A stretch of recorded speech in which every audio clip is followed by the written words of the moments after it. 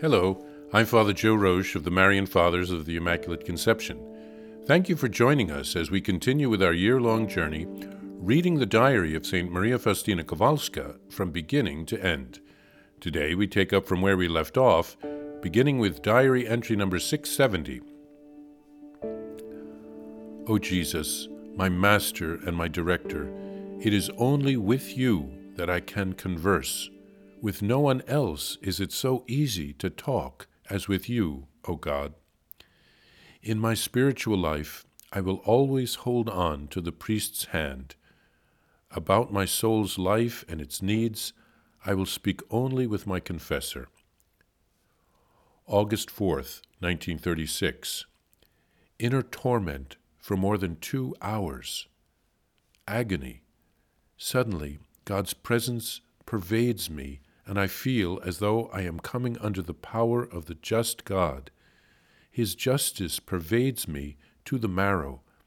Outwardly, I lose strength and consciousness. With this, I come to know the great holiness of God and my own great misery. A great torment afflicts my soul. The soul perceives its deeds to be not without blemish. Then the strength of trust is awakened in the soul, which longs for God with all its might. Yet it sees how miserable it is, and what utter vanity everything that surrounds it. And face to face with such holiness, O poor soul. August 13th. I was tormented by terrible temptations all day. Blasphemies thrust themselves upon my lips, and I felt an aversion for everything that is holy and godlike. Yet I struggled throughout the day. In the evening, my mind became oppressed. What's the use of telling this to the confessor? He will ridicule it. A feeling of aversion and discouragement filled my soul, and it seemed to me that I could by no means receive Holy Communion in that condition. At the thought of not receiving communion, such a terrible pain seized my soul that I almost cried aloud in the chapel. But I suddenly realized that the sisters were there and decided to go to the garden and hide myself there so as to be able to at least cry out loud. Then suddenly Jesus stood by me and said, "Where are you intending to go?" I gave no answer to Jesus, but poured out all my sorrow before him, and Satan's attempts ceased.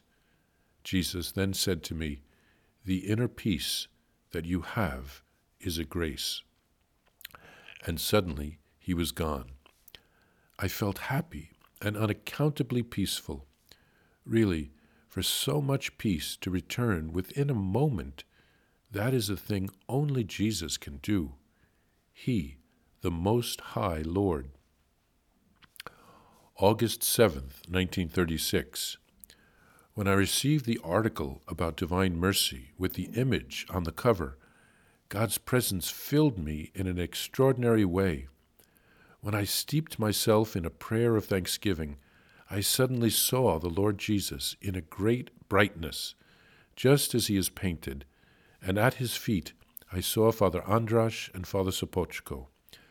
Both were holding pens in their hands, and flashes of light and fire, like lightning, were coming from the tips of their pens and striking a great crowd of people who were hurrying, I know not where.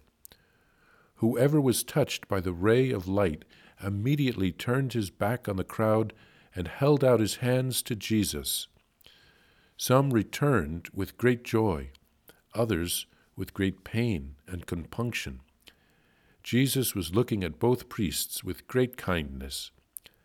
After a while, I was left alone with Jesus, and I said, "Jesus, take me now, for your will has already been accomplished." And Jesus answered, "My will has not yet been completely accomplished in you. You will still suffer much, but I am with you. Do not fear." I have been talking much with the Lord about Father Andras and also about Father Sopoćko. I know that whatever I ask of the Lord, he will not refuse me, and he will give them that for which I ask. I sensed and I know how greatly Jesus loves them. I am not writing about this in detail, but I know this, and it makes me very happy. Here, St. Faustina writes of having to endure an inner torment that lasted 2 hours.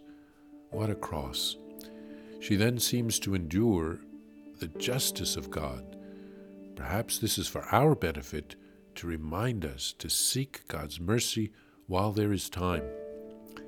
She then writes of her torments and her temptations from the evil one who wants to drive her from receiving Holy Communion.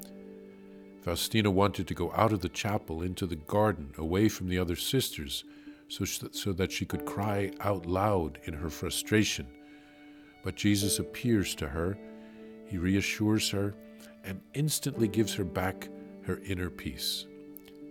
Jesus doesn't allow her to be tempted beyond her strength. Then she received a pamphlet written by Father Sopoćko about the Divine Mercy, and she is filled with joy. She prays in thanksgiving. She sees how God uses Father Sopoćko and Father Andras in his plan to spread the message and the devotion of the Divine Mercy and to call sinners back to Jesus. She thinks that her work is accomplished and she can die now.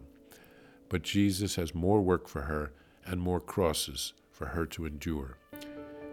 She discovers in her prayer how much God loves those two priests and how Jesus will not refuse St. Faustina anything that she asks Jesus for them.